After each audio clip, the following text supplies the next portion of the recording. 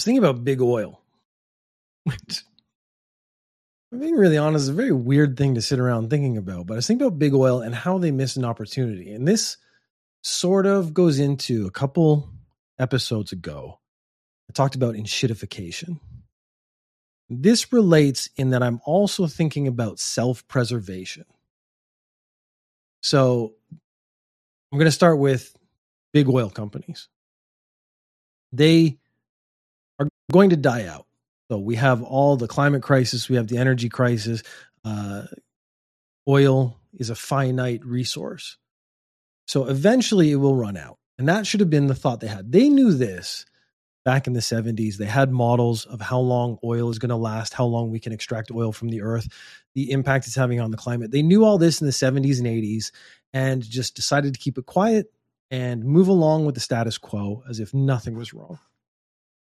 And that, to me, shows a distinct lack of foresight, because if at that time the big oil companies weren't thinking of themselves as oil companies, but as energy companies, they could have been at the forefront of developing the new technologies that we need now. So imagine if Exxon, I actually don't know if Exxon's a company anymore, BP, anything, just a big oil company back in the 80s had said, we're not just an oil company. We are an energy company, and take a minute amount of their profits, because we know they make billions and billions of dollars every year, and put it into alternative energy research.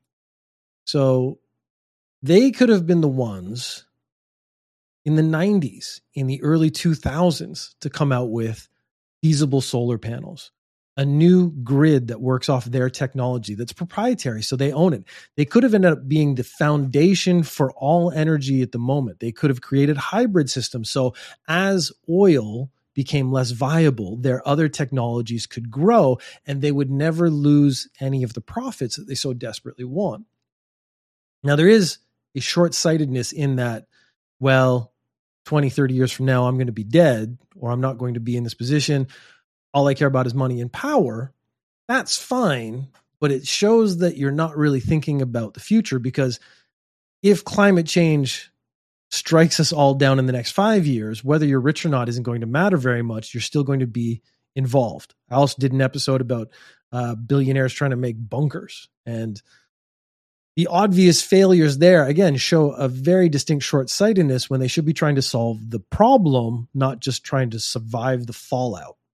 But if they had done this, if the big oil companies had thought of themselves as energy companies and created new energies in the past, so in the 70s and 80s and 90s, they would have maintained a dominant market share essentially for all of eternity. And the oil companies that didn't think forward, that didn't try to develop anything new, would die out. And then you would end up with one massive company that controls all the energy in the world. And that is what they want. So they actually missed, by not innovating, they missed the opportunity to be the despots they really, really want to be. And now we've hit this weird stage where we can see storms have increased. Huge chunks of the earth are on fire. And this is happening more and more every year. We have record heat waves. But then we have the recent Republican debate, people legitimately saying, I want to be president, and this is what I think. The ocean hit 101 degrees off the coast of Florida. The climate change agenda is a hoax. So the climate change agenda is a hoax. But you don't have to be a scientist to see that there are changes afoot, that weather has changed in the last 10, 15, 20 years, that things have gotten noticeably worse, that water in the ocean is hotter than it should be.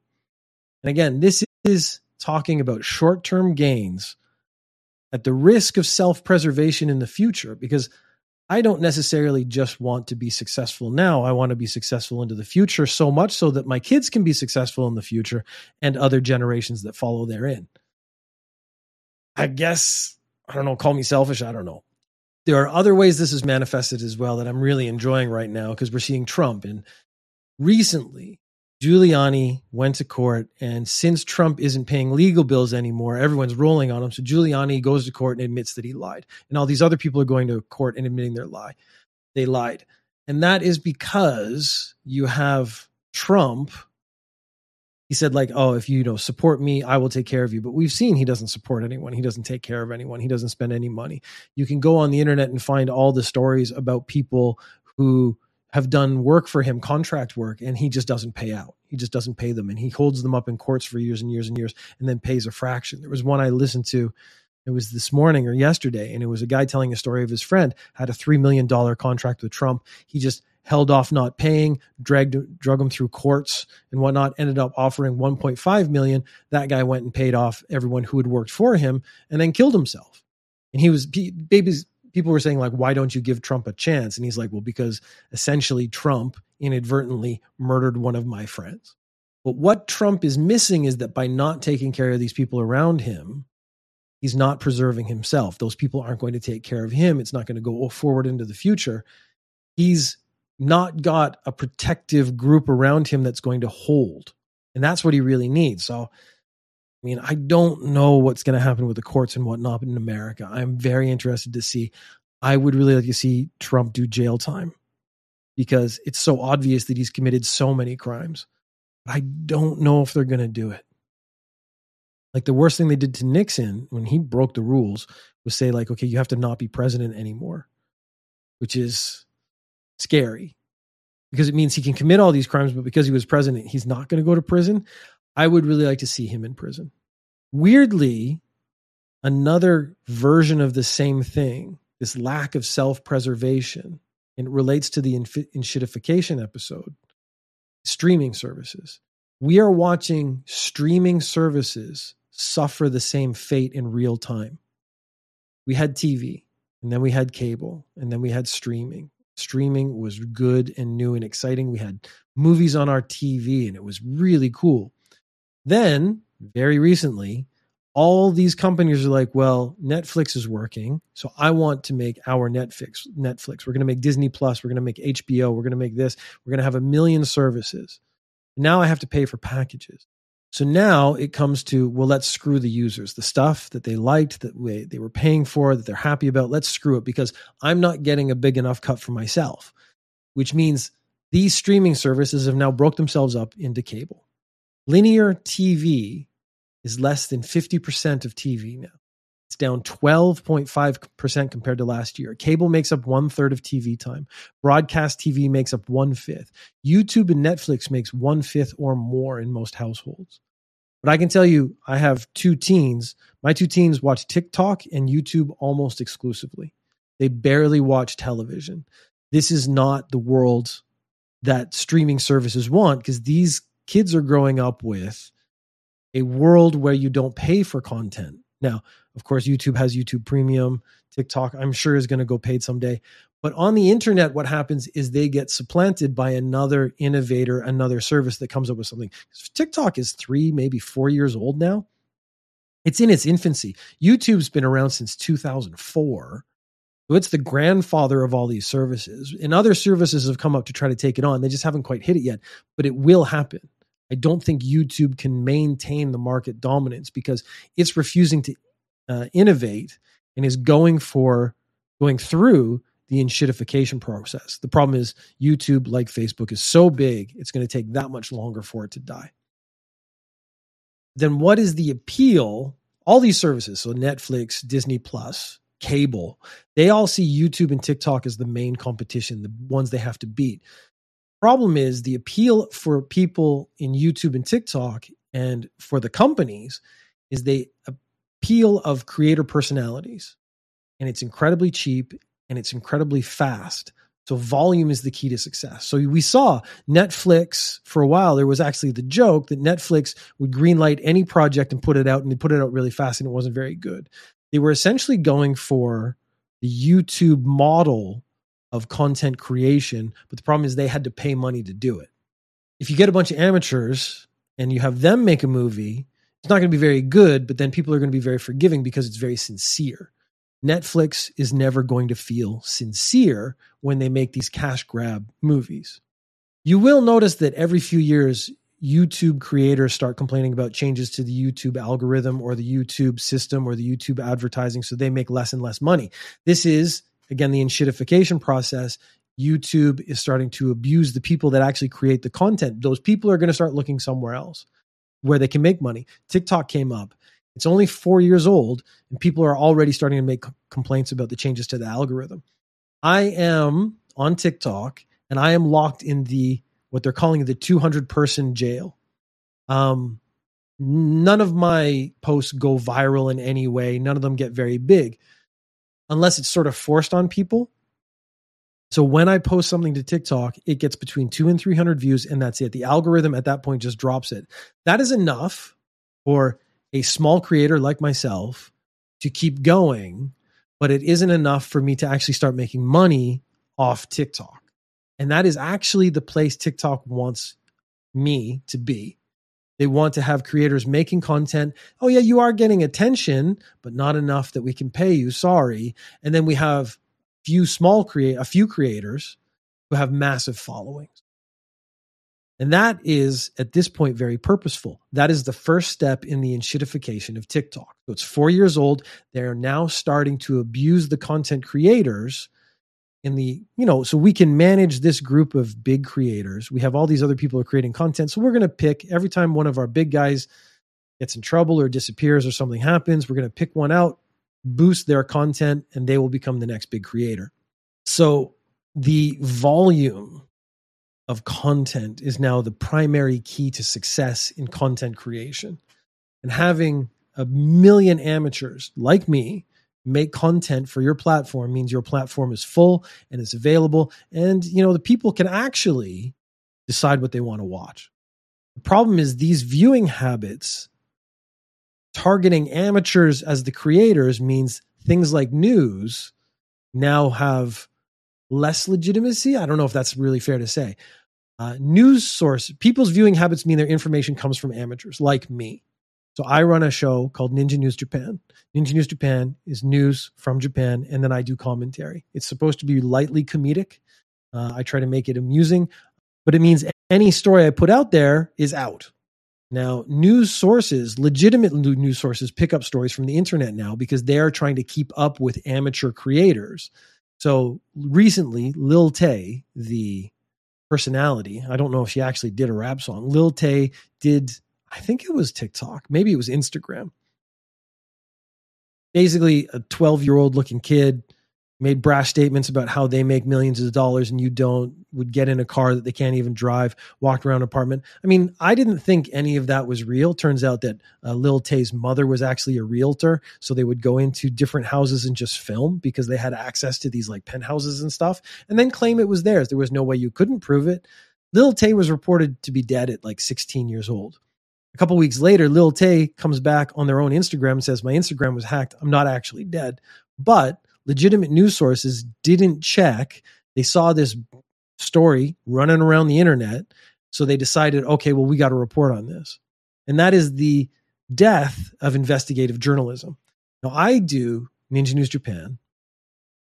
I feel enough of a responsibility that I don't just grab a story and run with it. If I see a story and I think this might be a good story for Ninja News Japan, I have a process I actually go through where I try to find at least 2 or 3 articles from different sources and compare them and see if the facts are the same or different. If the facts are all different, either I won't do that story or actually tell people what the differences are. And again, sort of a media awareness initiative. So every now and then I'll take, hey, look, I got this story where they say A, I got the same story on the same topic where they say B, and I got this third story on the same topic where they say C. Isn't it interesting that they all got slightly different versions of the story? US adults under the age of 30, 25% of them are getting their news from TikTok, and probably not like a news channel on TikTok. They're probably getting it from a creator who is taking the news of the day, packing it into something that's digestible and very quick. I think also the way they speak, because when I do Ninja News Japan, I don't script it. I have the stories, I have the content, and then I start talking. And that makes it more organic. I make mistakes. I'll make jokes. I'll back up and say stuff again, but it makes it very sincere, which again is what I'm saying is the problem with Netflix when it went through its creator or creation burst phase where they were greenlighting everything, saying like what we need is volume, but it was insincere volume. People want news and entertainment from someone they can trust. And that trust is really important. Problem is, the trust may be the most important part now. And no one trusts these big companies and corporations because these big companies and corporations don't seek out self-preservation in the long run, which means they don't engage with the actual individuals, which means they run through the enshittification process and are willing to actually burn their own core in an attempt to create more money or more value for themselves. That's not sustainable. And that is the underpinning of everything I've talked about right now, is how sustainable in the long run are the things that these companies are doing, and what effect does it have on us? Well, the effect on us right now is we're going through a climate crisis. We're watching the world burn down around us. We're not even getting the entertainment we need or want. I guess, yeah, we don't need entertainment. We're not getting the entertainment we want, maybe the entertainment we deserve. Because companies are now at the point where either they're making garbage. I guess actually they're not making anything right now because of the writer's strike, which I'm finding endlessly fascinating. They want AI to step in and replace all the humans. You want insincerity. AI is legitimately, to me, the representation of insincerity in creation. And what are people looking for? They're looking for someone they can trust. But it leads us into this very dangerous thing where maybe someone you trust doesn't know what they're talking about. Yesterday, an article popped up on my feed, and it said, scientists say human-caused global warming is exacerbating natural disasters such as fires and floods around the world, making them both more likely and more deadly. Do you agree? Now, I want to point out the first part of that sentence is scientists say. I am not a scientist. Therefore, my opinion on this topic is completely irrelevant.